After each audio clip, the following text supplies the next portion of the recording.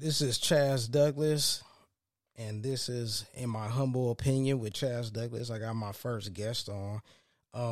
This is Chanina Veal. So I remember we talked, I think it was like the last day of work. It was like June 19th, and I remember I was like, I'm going to do a podcast. And I said, when I have a podcast, I'm going to have you on there because I know we had a, pretty long conversation that last day. So I'm a man of my word, so I'm gonna, I got you on here.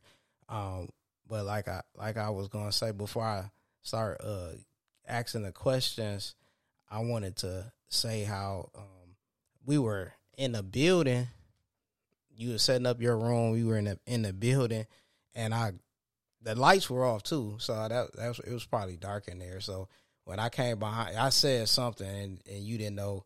What you got afraid, so you kind of looked at me. I'm like, I hope I didn't, disrespect her, or offend her, or anything like that. So I didn't know if we were gonna get along like that after that. But then we had a half day, and it was me, you, Wade, Low, Tamisha, Tedford, Amos, and we just like talking about life and relationships, and it was a really good.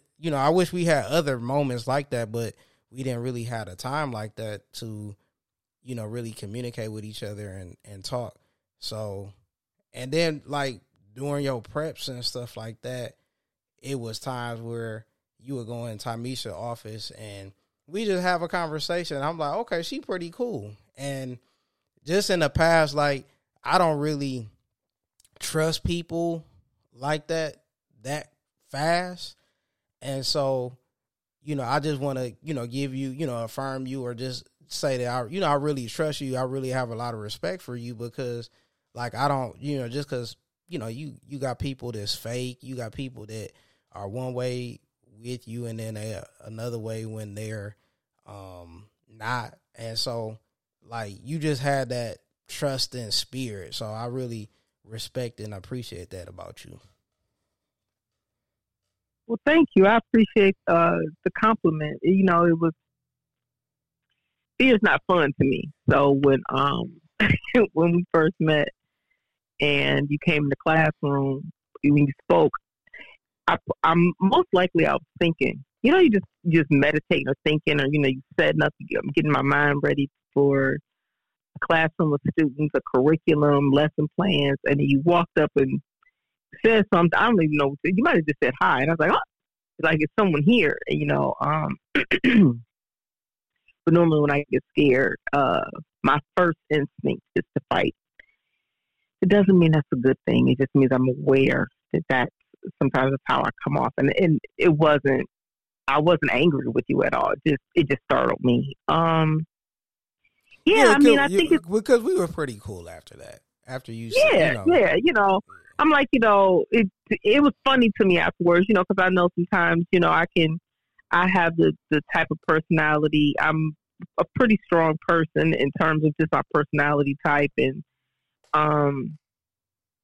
until you kind of have a conversation with me, you don't know which way it's going to go. It's like, I don't know what type of person she is. So I appreciate even the opportunity, when I do have an opportunity to talk to others and let them know that, I'm not a hard person to get along with or anything like that. Just, sometimes it's just a different type of situation. And I was just happened to be that you startled me. And, which is, that's a different type of introduction to a person.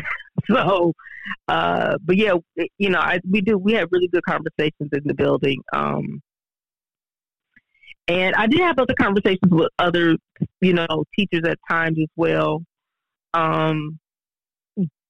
We just didn't always have an opportunity to do them all together, and I wish we had at times, just like you. So, yeah. When we did talk, like I said, we had have really good conversations. So, the first question I was going to ask you is because we both worked at U Prep schools together, and then I think before you were at U Prep, you were at Chandler Park, I believe, and then I was at Regent Park, which is a urban school. So I was going to ask you, like what's rewarding about, what's rewarding for teaching and, with you with teaching at like urban schools? Well, to teach in an urban school, personally, the most rewarding part to me are the students. I mean,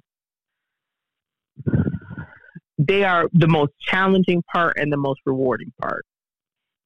When you feel an accomplishment in it, they won't ever let you forget it. They won't ever let you forget how much of a difference you made in their lives. They'll never let you forget the integrity. They may not remember the lessons, in terms of like the curriculum, but they'll remember how you made them feel. They'll remember if you believed in them. They'll remember your expectations of them. And to me, that's been the most rewarding part about being a teacher in urban areas, because you feel like I've always felt like I was wanted by my students. My students didn't always appreciate the things that we learned or had to learn, the things we went over, but they always made me feel like that my presence there they wanted my presence. They wanted the type of person that I am there with them. And that made it would wake you up in the morning. It woke me up in the morning and said, okay, let me get to school. Because if I don't get there, even if the administration is like, well, Ms. Veal, you didn't come in, my students will be on me way more than the administration would. Way more. Where you been, Ms. Veal? I wasn't going to come to school because you weren't here, Ms. Veal. I was going to leave. So they make all the difference in the world. They really do. And one thing I know just because we work together and I, had some of the same relationships that you had with the students, or not, had some of the same students, and they would, they said how much they respected you, and I know it was some students that, really, called you their mom, and and you were like the mom of the building, I would say. Yeah, I can't I can't help, as a Black woman teaching in a school in a city that's 86% Black, African American, whichever you like to use. It's personal. When I see them, I see myself in classes struggling or needing some understanding from a different perspective than my parents that I live with. And so I gave them an opportunity, whether in crew or in class or during lessons, to ask the hard questions, or even ask them hard questions or challenging questions, so they could, you got to live with something. It's like, I don't want you to leave here without anything. And I think that's a big part of being a teacher. It's not just teaching about whether it's history or English or math. It's, some of it is about my character. Some of it is about your character, your integrity when no one's looking, and that's the part that I find was so much that the students were like, Ms. Veal will talk to us about God. She'll talk to us about relationships. And we had conversations about a lot of things in classes. Jobs, money, whatever relevant issues that come up that sometimes you need a group discussion about. The whole class is chiming in on this one subject, and it makes it easier to digest, because a lot of students don't have these conversations at home. They're having the conversations with one another, but they don't have an adult to kind of lead them through it, or to even give them more information about the things that they're talking about, and so that makes a really big difference, and they carry that with them. And I care about it. Was there a lesson that you can think of offhand that you felt like it was personal to you and to the students, that you're really glad that you were able to talk to them about or teach them something? I mean, it doesn't have. I mean, if isn't one that doesn't come offhand, it's okay. I was just curious to know, like, as a follow up, was there any like lesson that like hit home for you? I think the lessons that I find are more, the things that I like are not necessarily things that the students hold on to. So we had a conversation in crew. It had to do something with they came back the next day because they wanted to talk about that. They wanted to have that same conversation again, but they wanted to keep going deeper. And this is a crew. This is. They're like, Ms. Veal, we need more. And I said, what do you mean more? And he was like, I'm trying to think what the conversation was, but it has something to do with discernment or being able to see or hear something along those. I can't really tell you what the conversation, but they really held on to it. Conversations that I held on to that I thought were very pivotal were conversations about language and about their ability to communicate effectively with one another and those who are outside of their own race or culture, so that they were always viewed as scholars of who they are. To me, those conversations are very important. When you say language, are you talking about like cursing, or like you were talking to them about how they conduct themselves? 'Cause it was, I mean, that was too big. That was big. It was a lot of students that just use a lot of bad language, and it was like, you cannot, like, if you have a conflict with someone, like in real life or in the professional, field, you cannot respond and you can't talk to people like that. Yeah, it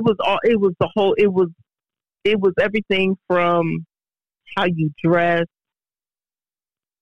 how you carry yourself, using profanity or vulgar language, using verbal tropes, respecting others and how they speak, extending your vocabulary, the difference between standard English and our own dialect. And because I do a lot of code switching in class, it would be considered code switching to a certain degree, but to me, it's effective communication. So when it's necessary, I use standard English. And when I say necessary, meaning depending on who my audience is. When we're going through a lesson, I'm using standard. Everything's formal. We're extending our vocabulary. We're finding new words. I'm always learning new words. I enjoy learning new words. I still have a list of words that I just won't throw away because I'm like, these words are so wonderful. But then there's times when I don't use any of that. We just gonna talk regular. We're gonna talk. Okay, what's your turn talk like? And I go back and forth with them to help them to understand that it's important to value your own language as well as effectively communicate with others. And that means how you carry yourself, what you wear, how you do just everything in life, because people are watching you whether you know it or not. For every one person who says something to you about what you've worn, there are 6 other people who've seen you but didn't say anything. So you're always being interviewed. And to me, those type of conversations that we were having were very important. They may not remember them on the surface, but for me, prayerfully, they kept them with them in some type of way, shape, or form underneath. And they'll remember them later on. I'm hoping. That's my hope. That's my prayer. I want to say this too, because when you talk about communicating effectively and different ways that you handle conflict, I remember, obviously I'm not going to say the person's name, but I remember it was a time when somebody said something to you, and like you said, you never know when somebody's watching, but you responded very well. And so one of the things so they said something to you, and I was around, which I was like, I was a little embarrassed because usually when you, like, if I have, the way I will handle conflict, especially with an adult, is, or even with the students, I'm going to pull that student aside or that adult aside and have that conversation. And that person said what they said, and you were like real cool, like, okay, you know what, I'll take that. You know, I'm not going to. So I felt like you handled that really well. And I don't know if it was any students around. I was around. That's all who had to be around. I was like, you, that wasn't appropriate to communicate or to try to solve that conflict at when somebody's around. So is that like, how do you handle conflict on the job? Like, are you, you know, can you walk that process with me? The name of this podcast is called My Humble Opinion. Yes. Humility, the ability to have a proper understanding of who you are in perspective to you, who you are in perspective to God and to the people around you. So in God's eyes, I know that I'm special, but I'm just one person. And to the people around me, I don't think higher of myself than I ought. So regardless of how many degrees and how much I know, humility is always necessary. There are times when that's good. You're right. It's just, I'm an older woman. I'm not old. I'm a mature woman. Let me say it that way. And I find that, and there were several incidents that happened that I would just, okay, I'll take that. Because if I'm wrong, I'm wrong. Let's just say you said something crazy to me. I don't like the way you did such and such. I'll take that. Because you're telling me your opinion. You're telling me how you feel. I can't dictate to you your feelings. Your feelings are yours. It is what it is. Okay, I'll take it. I don't like the way I didn't like the way that made me feel. I didn't like the way you said. I get it. And maybe I could have said it better. I'll take it. Because I'm not above apologizing. You know, if you stay humble, you won't get humiliated. Yeah. And I don't think, I mean, I think the person had, you know, if that made them feel the way they feel, I think that's, you know, like you said, you can't really change that, but it's like, is a way you do that. And so I guess the next question is like, if you are around someone, after that, if somebody does that, what's your thought process as far as like, you know what, I probably shouldn't even, you know, like, was it one of those things, and not just with that person, it could be with somebody else. Did you have it in your mind, like, you know, I'm really not going to engage with this person because if you confront me like this or you say this to me, that it's probably not going to go well because that person might, and I don't know, you know, I don't know them like that, but that person maybe not as mature to have this conversation. Like, what goes through your mind if someone does that? Yeah, I all those things go through my mind actually. I was talking to one of my closest friends the other day, and I was sharing with her about my revelation of forgiveness. And so I know we're because of the way you're because of the question, I'm sharing this part.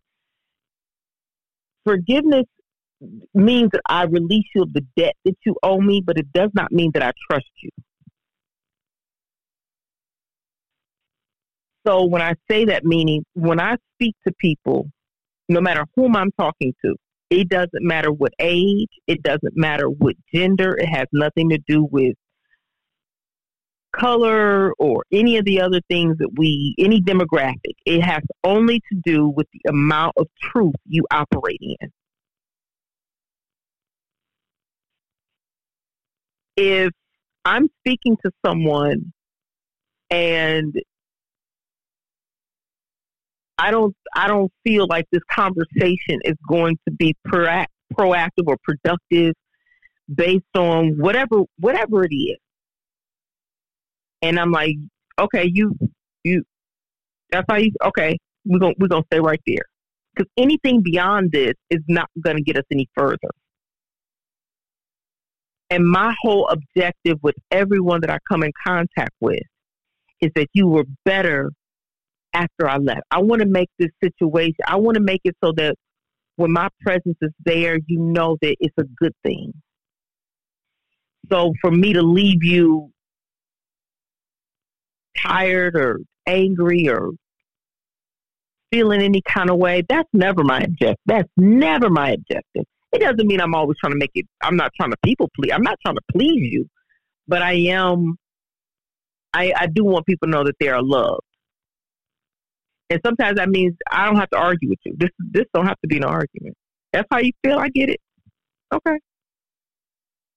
What's the point? I mean, it probably was good that you didn't, you responded the way you did. I guess it was kind of messed up to me because that they said they didn't want to talk about it after that, and it was like, okay, you gonna say what you say, and then you just gonna lead the conversation. That was kind of interesting.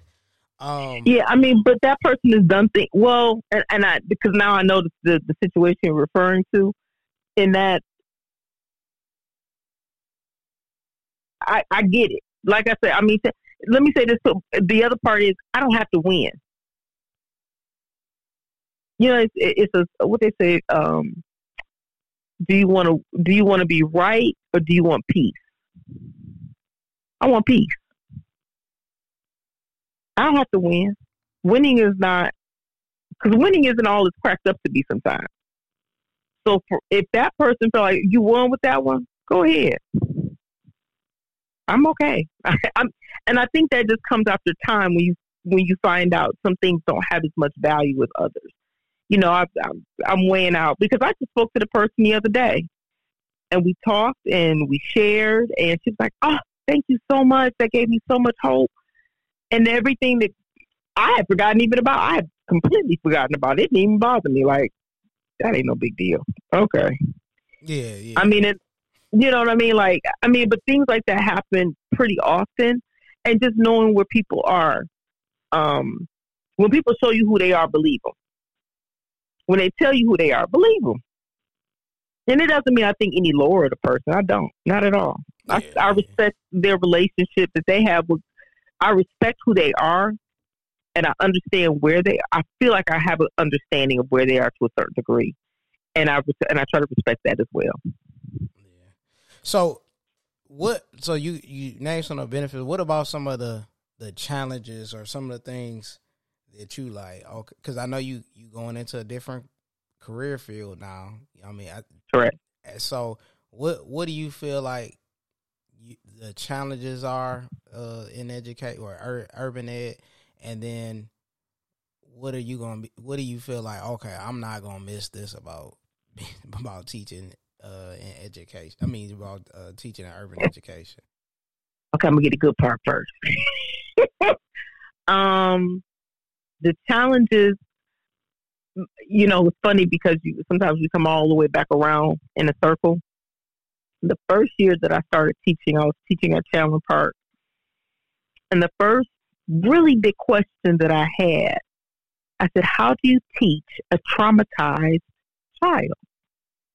Yeah, that's good. Yeah, that's a good question. And everyone was sitting there looking at me. I said, no, I'm serious. I really thought that someone had the answer to this question, because they were giving all these PDs, but no one's teaching me, how do you teach a traumatized? These children, these students are traumatized. They are living in households where parents aren't making ends meet or barely can. Parents are, we all have these different types of dysfunctions, whether it's verbal abuse or physical abuse or mental abuse or drugs or alcohol. And I'm not saying every single kid has all these every single urban student has these problems.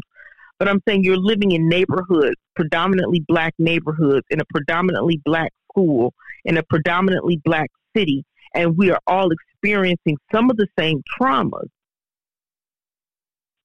How do you teach that? How do you teach to a student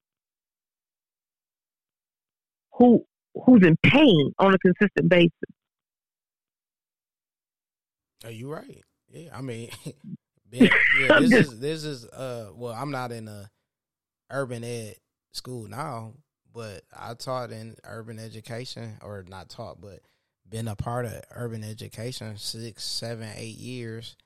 And you right, you have students that have, a lot of times the dad is in prison, so they're raised by their mom, or it's countless things over the years that we experience, and we know that these students have trauma. You know what I mean? Like, they're some parents die, and yes, grandparents are raising them.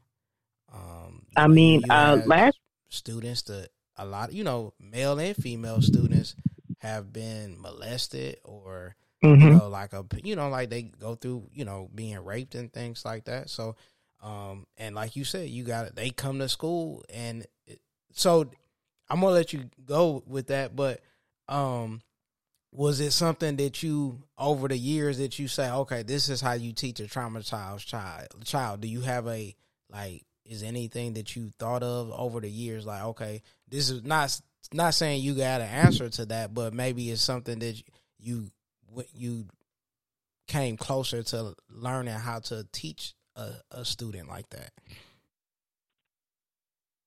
I think that's the difference. I think that my answer to it has been to be the teacher parent to them. It's been the most effective, and that's what's in my wheel. So when I say wheel, meaning, things that I can use in my toolbox. Part of my toolbox is listening as a parent, and not just as an educator. And I find that has helped students relax, because it's hard to listen to. It's hard to learn from someone you don't respect. It's hard to listen to people you don't respect. Period. I don't care where they are. I don't care what part of life it is. And so me gaining their respect has helped in them receiving and getting the education that they need. So the student who was calling me mom last year, same student was going in classrooms terrorizing other teachers. This student is tall. This student is, by all means, a pretty big person. I know exactly who you're talking about. And I could walk up to that same student and say, "Get your butt out of here and go sit down somewhere," and they would move. Move, wouldn't say nothing, would not peep. I said, "You better not say not a word," and would never say anything to me cross. Oh, dare not. But it's about relationships too.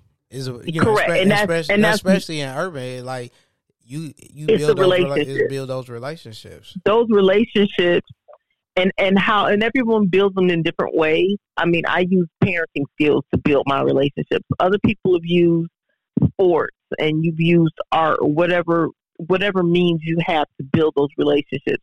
And these students are in need of these relationships more than ever. And that was my technique. They say it in PDs all the time, and we talk about it quite often. But it's vital. It's not even negotiable. You can't even negotiate not having a relationship. I don't know how you teach without relationships with these students. Personally, yeah, you gotta have that. So you gotta have it, because do you remember? I don't know if you knew this, but I didn't physically see this, but I just heard. I don't know how true this was, But that student that you're talking about, when they thought that you quit, they say that student was crying, and I'm glad. I don't know. Did you know that? I didn't know that. They said that he took it hard, because or I think, or it might just been upset because of that whole situation. Now that I can't remember, was that was the day before Christmas break, and you don't have to go like detail in it, but like I remember that it was said that that was gonna be you was packing up. Like what do you feel like was that? Because I think we like by December, and that's one thing I say about, and I love all my students that when I worked in urban ed, and I actually probably have just as many years in urban education as I do in any other, region or any other demographic. But that's one thing about working in those schools. It can be draining. So like, do you feel like that was kind of like it was a tipping point for you? Like, cause I did hear like you were about to leave. Mm-hmm. Was that what brought you to that point where it's like, okay, I think this is my last day, which I said, I can understand, because I mean, it was December, but it's almost like dog years. Yeah, it is. It is like dog years. Yes. So the day that it happened, the day that it all went down, in other words, I woke up that morning saying, "Don't go. You're tired. You're tired. Don't go." And I said, "No, you gotta go. It's right before break. Just go to school. Just go to work. Go to school. Go in and be with your students. It won't be a hard day because not that many students will be there." And I got there that day, and I had 3 incidents in one day, and they all were like directly attacking me. Do you think that were spiritual? That's possible. I mean, yeah, I'm. The enemy knows when you're tired. Let me say that too. So that's why it's so important to get rest, because you don't want to wear yourself out. And our students come in, our students come in with all kinds of things. So I'm constantly praying. I'm constantly battling. I'm constantly fighting. And I got my own things at home that I'm fighting with as well. So, you're going through these things. Remember the incident, the same person we were referring to earlier had come to my room, and that wound up in a mess.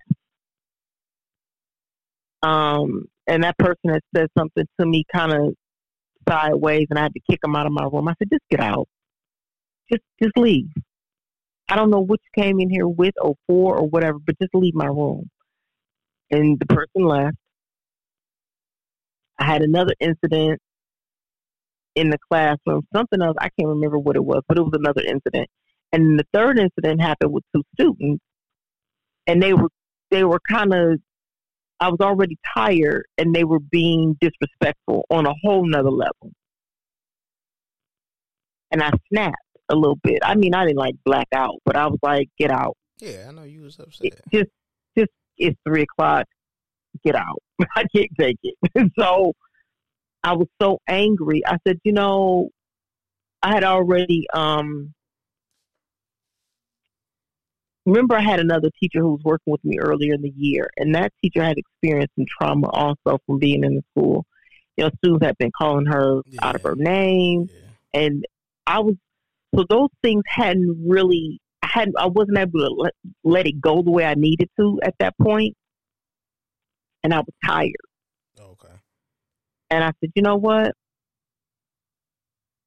It's time." And I started popping stuff off on walls. Pop. Yeah, my walls were, my room was decked out. Yeah. I had one of the best rooms I know in the building. My room was decked out.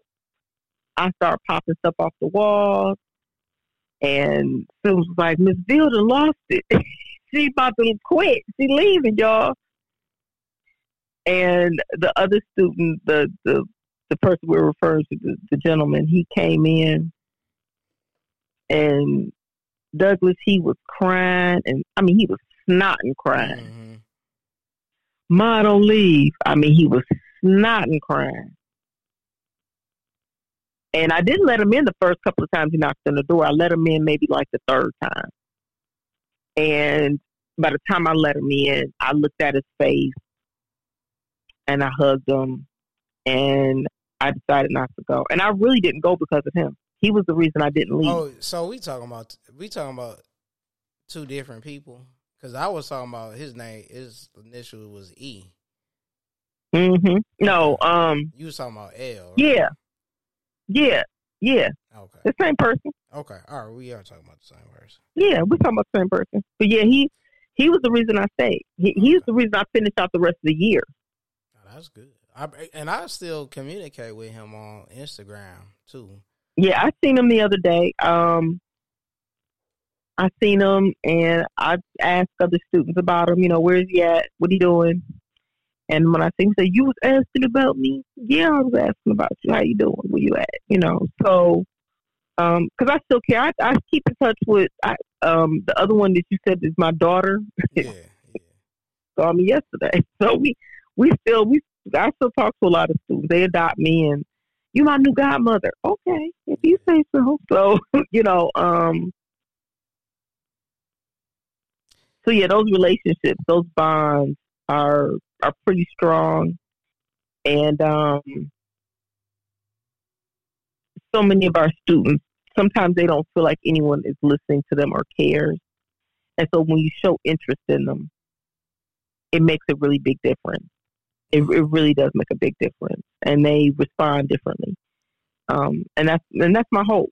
That's really my hope as a teacher, that our students know that someone is their cheerleader, and that I want to see them successful.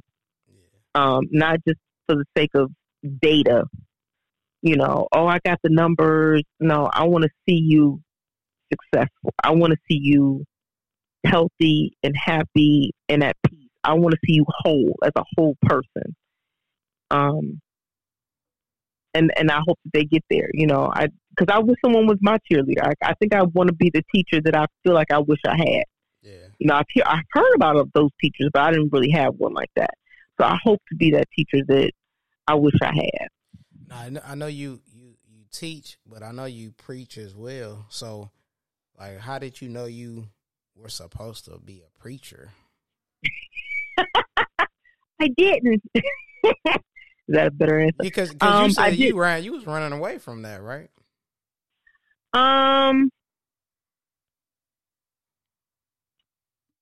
So not necessarily running away from it. What my story is a little different. My story is that I've had, you know, everyone has chapters in their life, and my chapters look a little bit different. So my chapters, I didn't grow up in church. I didn't start going to church till I was like 21.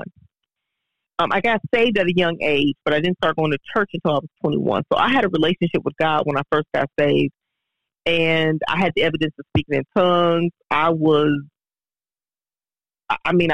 prayed, but I didn't know how to pray. And so, because I didn't go to church, but I knew who God was. And so by the time I turned 21, I'm going to church. By the time I get about like 30 something, I'm like, something ain't right. I keep going to church and they say I'm supposed to have this, but my life don't look like that. So I decide I'm going to read this Bible for myself, and I'm just going to read. Now, I don't know about anyone else and how anyone else's relationship is. You know, if you grew up in church or you just started going to church, whatever. But I just started reading the Word, and I started reading to the point where I wasn't studying. I was just reading, and I was reading it with my heart, and the Holy Spirit was talking to me. And my thing was, Lord, I want to tell people what you said. This is so good. And then it got to the point where I was changed from the inside. Because on the outside, I really, it was it's a slow process. When, change is it's a slow process to see people change sometimes. And by the time I was 40, my pastor said, it's time for you to preach. And it kind of shocked me a little bit. But I was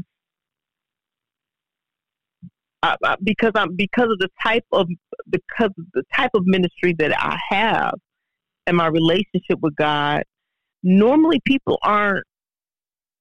I don't get the. I think we were talking about it before. We were talking about it. Yeah. And I was like, I don't get the kind of, I don't do the kind of preaching. We're like, yeah, hallelujah. I don't get that kind of preaching. I get everybody quiet, nobody saying nothing. You can hear a pin drop. It's quiet, and I'm like, why is it so quiet when I preach? And then when I get done, everyone's walking up to me. That was good. Oh, that hit me hard. Oh, that was. Oh, I didn't understand. Oh, that was. I mean, I get a lot of it, but I don't get a lot of shouting while I'm actually preaching. Like, so what would you say? Because if you probably started preaching maybe like 5-10 years ago then. So it wasn't correct. It wasn't. I know, like, it's some women still have some challenges. What would you say? Like, were there any challenges you being a woman preacher? Like, did you feel like any discrimination, or people looked at you differently because you were a woman preacher? Yeah. I mean, there's still, because remember, even though it's been recent, churches are still pretty old. And when I say old, meaning you still have a lot of seniors in the church. Mm-hmm. You still have a lot of traditional. You have people who are really bound by what they believe, what they think. It ain't written, but what they think the word of God means. Their misinterpretation of things, or So yeah, there are some challenges. There still are some challenges. I'll say this. Yeah, I want to say, what like, has anybody said something to you, or like what was something that you could say, hey, this is something that obstacle I came across because I feel like because I am a woman. I'm gonna say the biggest obstacles have actually been in my family. Oh, okay. Ain't that crazy? Biggest obstacles have been in my family, namely because they come from very Baptist and holiness, and would Christ say prophet is without honor in his own house? Yeah. And familiarity breeds contempt. Basically, what that means is that people are so familiar with you if they don't think you are who you are. And so at times I've had my own father say something to me, and I say, it's funny how people have something to say about what God is doing. But God didn't ask you where to put the trees. He didn't ask you any of those questions. God does what he does. He doesn't have to ask your permission. Yeah. And that's in anyone's life, not just mine, but anyone. And so, yeah, I've had some obstacles. I think for me, though, my biggest defense is being, you talk to God about it and come back and tell me what he said. You talk to God and you come back with it. If because God has done it. I didn't do it. I didn't call myself. God called me. So whatever issue you have with it, that ain't up to me to defend it. That's between you and God. And that has seemed to, being in the pulpit, I've been the first woman in certain pulpits. Just like I said, being very humble about it. People try to take jabs at you. I had a preacher, one pastor said, "Oh, you don't know the protocol in this kind of church." And I said, "No, I don't. Can you teach it to me?" You don't know the protocol of what? Of the church. In Baptist churches, they do things in a certain way, and in this church, they do things in a certain way. And I said, "No, I didn't. I wasn't familiar, and I didn't play like I was. I'm not trying to. I don't fake it till I make it. I'm not that person." Mm-hmm. And so I just said, "Oh, I don't. Go ahead and teach." and they were kind of looking at me like, "Oh, she didn't take the jab." No, I didn't. I'm not gonna take your jab. You know, so me staying authentic and being an authentic person keeps me from some of the wounds that the enemy tries to throw at me. He tries to throw darts. He's trying to bust your bubble. But if you don't have no bubbles, if you're not full of air, ain't nothing to bust. You boxing at you shadow boxing. So that's really been, humility has been my greatest defense against a lot of things in life. Was that like adopted with you? What? Like the humility is that, something that maybe the Holy Spirit kind of talked with you, spoke with you about, as far as this is how you can handle certain attacks and people coming at you? Or is that like, where did that come from? Or, I mean, obviously the Bible tells us to be humble, but I didn't know, is that something that stood out to you just because that's something how you diffuse? Yeah, at you. Yeah, so I had a really bad problem when I was younger with pride. I've always been a strong talker. That's just part of that's just the way God built me. It truly is. So I can teach practically anything. If I learn it, I can teach it. So if I know it, I can teach whatever I learn. And that's in any subject, I don't care if it's a different language. If I learn it, I can teach it. But what happens is that sometimes you believe your own press report. And you'd rather, the word of God doesn't tell you, God says he will humble you, but you don't want God. He really tells you to humble yourself. Humble yourself. Yeah. And so once I understood that if you stay humble, you won't be humiliated. It kept me in a place where I don't want to be humiliated. I don't want anyone to see me with my pants down. Let me just let God exalt me, because promotion comes from the Lord. Yeah. So we know that, then God's going to promote me when I'm ready. I don't have to try to promote myself. I don't have to boast on myself. I don't have to brag on myself. I don't have to do anything, but just do what he tells me to do. And everything else would line itself up. Okay. So part of that is humility. No, go ahead. No, I was going to say, this is going to be like my favorite part of the discussion. So I know you got married, got married late. Was that a choice, or was it because your relationships, some of the relationships just didn't work out? I think that's a trick question. No, I'm joking. I think it's both. It was both. I mean, I guess. So this is what I was saying. And I'm not trying to get you in trouble or nothing. I was just. No, you ain't getting me in trouble. No, I mean, anybody can get married. Yeah. Let me say, you can get married to anybody. Yeah. I mean, right before I got married to my husband, maybe a month or two, an old boyfriend from high school came out of the woodwork and like, Chanina, I've been chasing you down. I want to marry you. It's not hard to be married. Yeah. Do you want to be married to this person? Mm-hmm. Do you want to be connected to this person? Mm-hmm. And that's the question.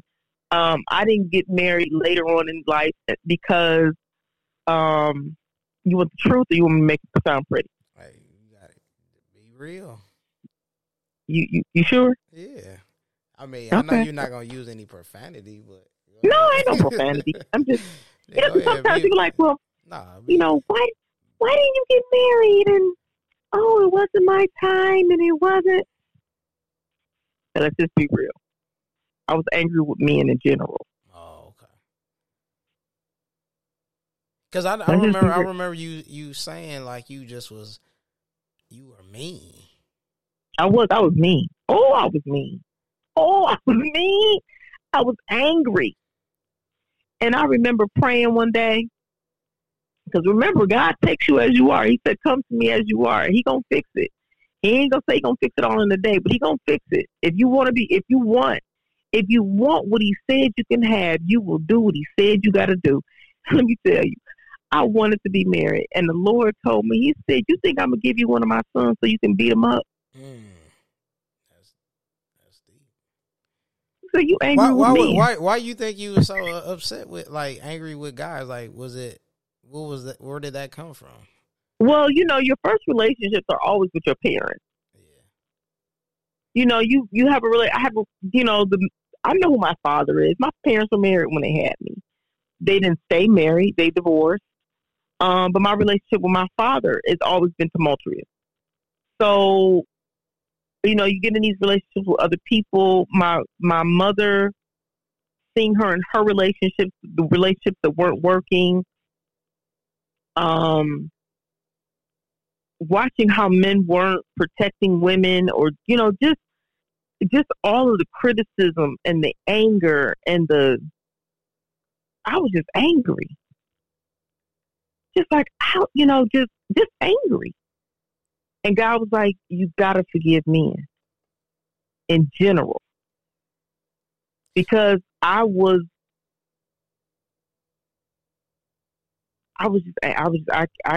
could go into detail, but I was just mad. I was just on fire, mad. And it wasn't until... Did you know you were mad at? Like, did you know what you were doing? Or, like, was it just kind of, like, subconscious that you were mean to me? Like, it was subconscious. Well, I knew I was mean. I knew I was mean. I didn't like being mean, though. I didn't like it. I still don't. It's not something like I'm proud of. Like, ooh, yeah, it's not like a bragging kind of thing. But I'm aware of it. It wasn't until I had my son that I sought deliverance, because now I have a man child, and I love this person, and I cannot continue to have a man hating spirit with a man child. And I sought deliverance. I said, Lord, I need help. And that's a relationship that I see a lot, where, different women that I know, when they have difficult relationships or have strained relationships with their dads, that it's like they choose some of the men that they choose are terrible. And it's like, it is a thing, where, I don't know the psychology behind it or what the word is, but it is a lot of women that have bad relationships based on, like you said, your first relationship with the man that raised you could be, can impact that. Yeah. Those, and I think those are one of the reasons why I enjoy the conversations with students so much as well. Okay. Because the insightfulness of it, like, I ask them questions like, who are you mad at? You just angry. I'm not mad. Okay, not mad. You mad about something, So, having those conversations, while they're younger, because I didn't start getting through that deliverance until my 30s. Okay. That's late in life. Mm-hmm. Because no one had those conversations with me. I had to ask hard questions to myself and to God before I really got the answers that I was looking for. I mean, if you're not asking the questions, you're not approaching things because you want it to be easy. I'm not looking for easy. I'm looking for growth. Mm-hmm. And growth means being challenged. When you say you had when you had your son, you said that, that you got delivered from that. Is that because you didn't want a woman to treat him like that, or like, where did that come I didn't want to treat him like that. Oh, okay. When I seen him, I could see him being a man one day, being angry with him. Okay. And I did not want to be abusive to him, because to me that was abusive.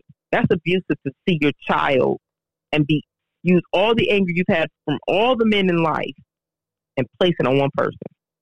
That's abuse. I wasn't going to do that. And I was like, I'm going to do whatever I got to do to get rid of this thing, but I'm not going to do that. And so that really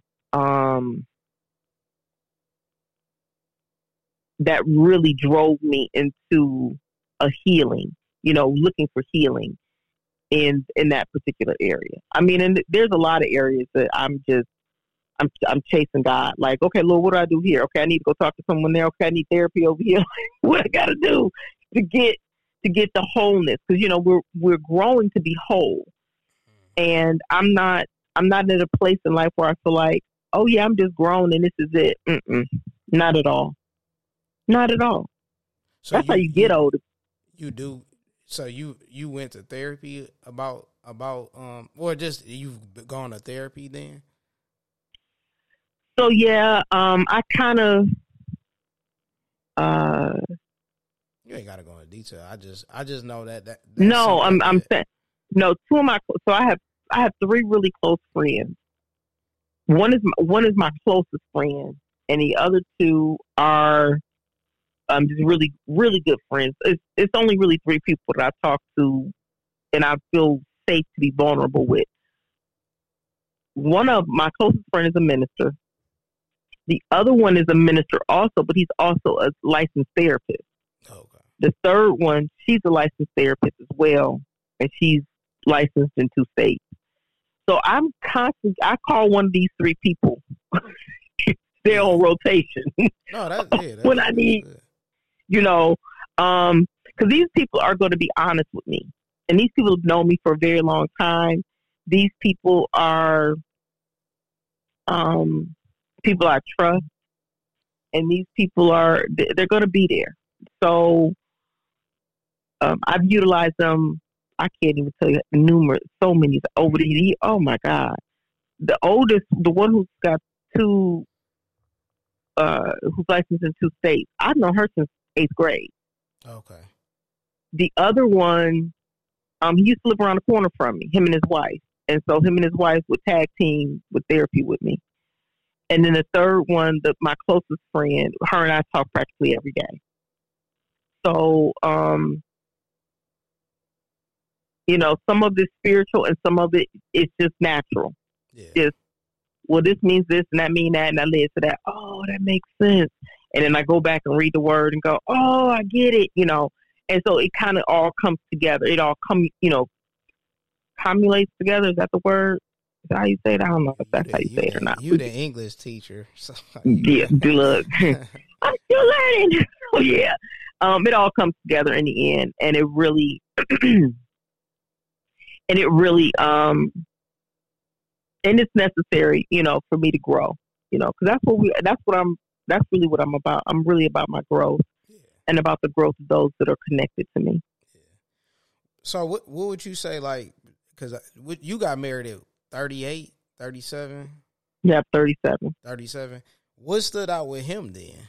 Like, what made him where you like, okay, I think I want to marry this person?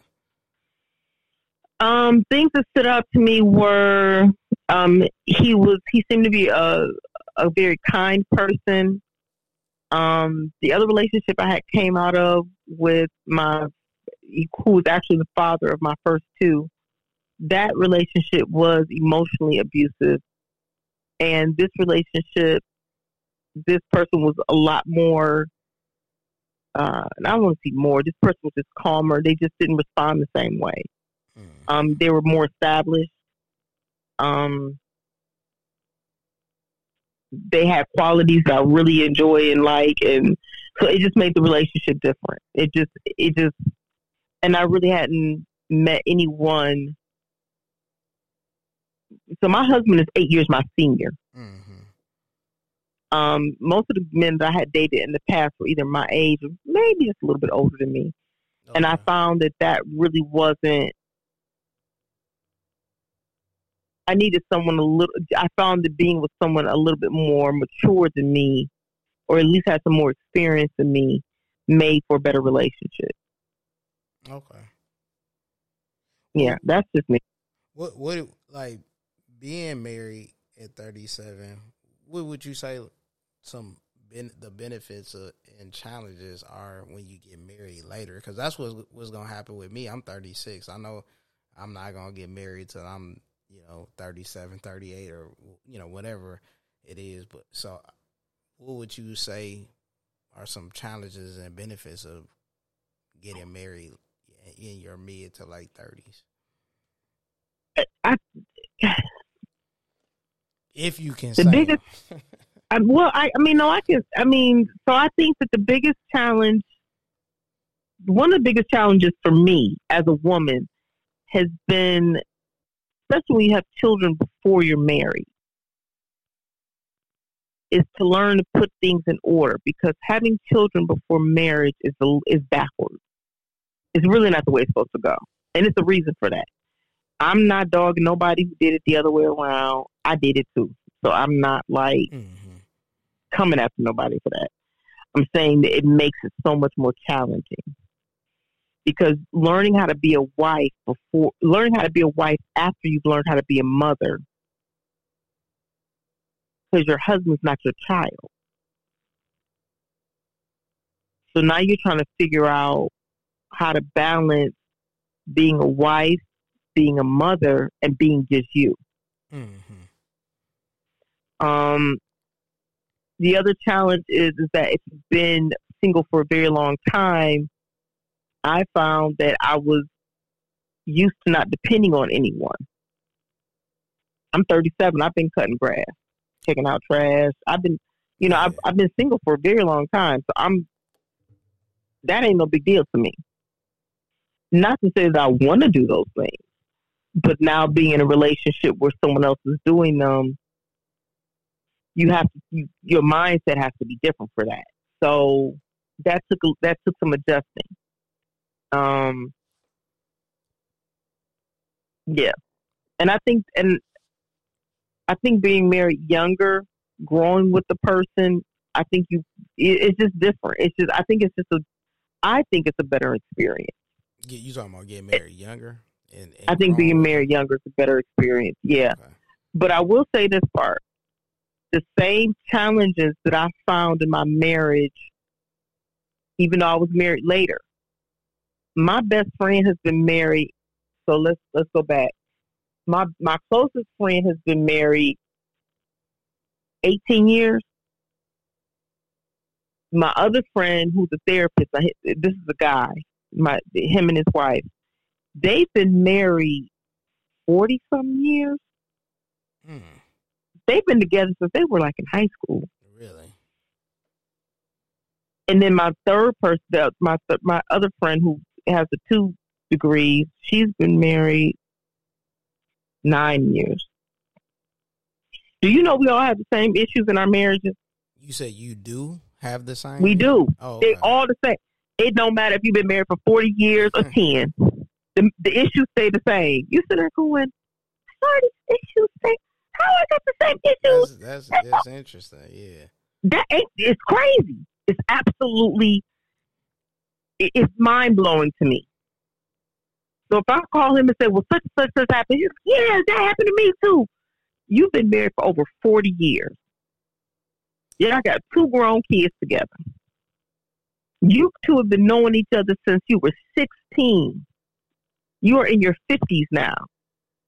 And you are dealing with the same issues that I'm dealing with.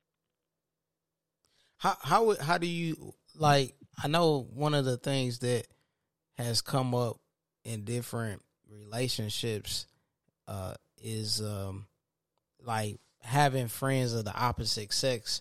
How does that work? Because you said one of them is a male. Like how do y'all make that work? Because like I know that certain people is like, okay, once you get married, you can have a friend of the opposite sex, but it needs to be like a couples thing more so than you doing something one-on-one with this person.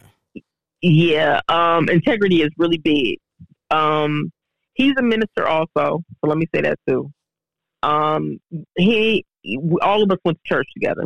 So we all know each other really well. His wife and I actually share, our birthdays are real close together. Like Okay. It's crazy, but we make sure that we don't. First of all, I don't talk to him that often. I talk to Okay. him maybe every 3 months, maybe. Okay. And I talk to his wife as well. So I'll call her and say, ask her questions. So it's not like I just have a relationship with him. I have a relationship with his wife as Okay. well. Okay. That makes Yeah. So it's not like oh, he my friend and she not. Oh no, not yeah. at all. I don't play that game. Yeah. None of us play that. You ain't got no friends of the opposite sex. Mm-hmm. Mm-mm. So normally when someone asks me who he is to me, I say, oh, that's my god brother. Okay. Because we don't even, yeah. I mean, his kids have, spend the night at my house and, I mean, they're adults now, but Mm-hmm. yeah, Yeah. yeah, I just know that a lot of in my yeah. I don't play situation, I do have several female friends, and I'm like, okay, when I even being in a relationship, I know that the relationship, that friendship is gonna be it's gonna have to decrease because I can't that just doesn't work like that. It's, yeah, it's more, I think it's more the whole thing about,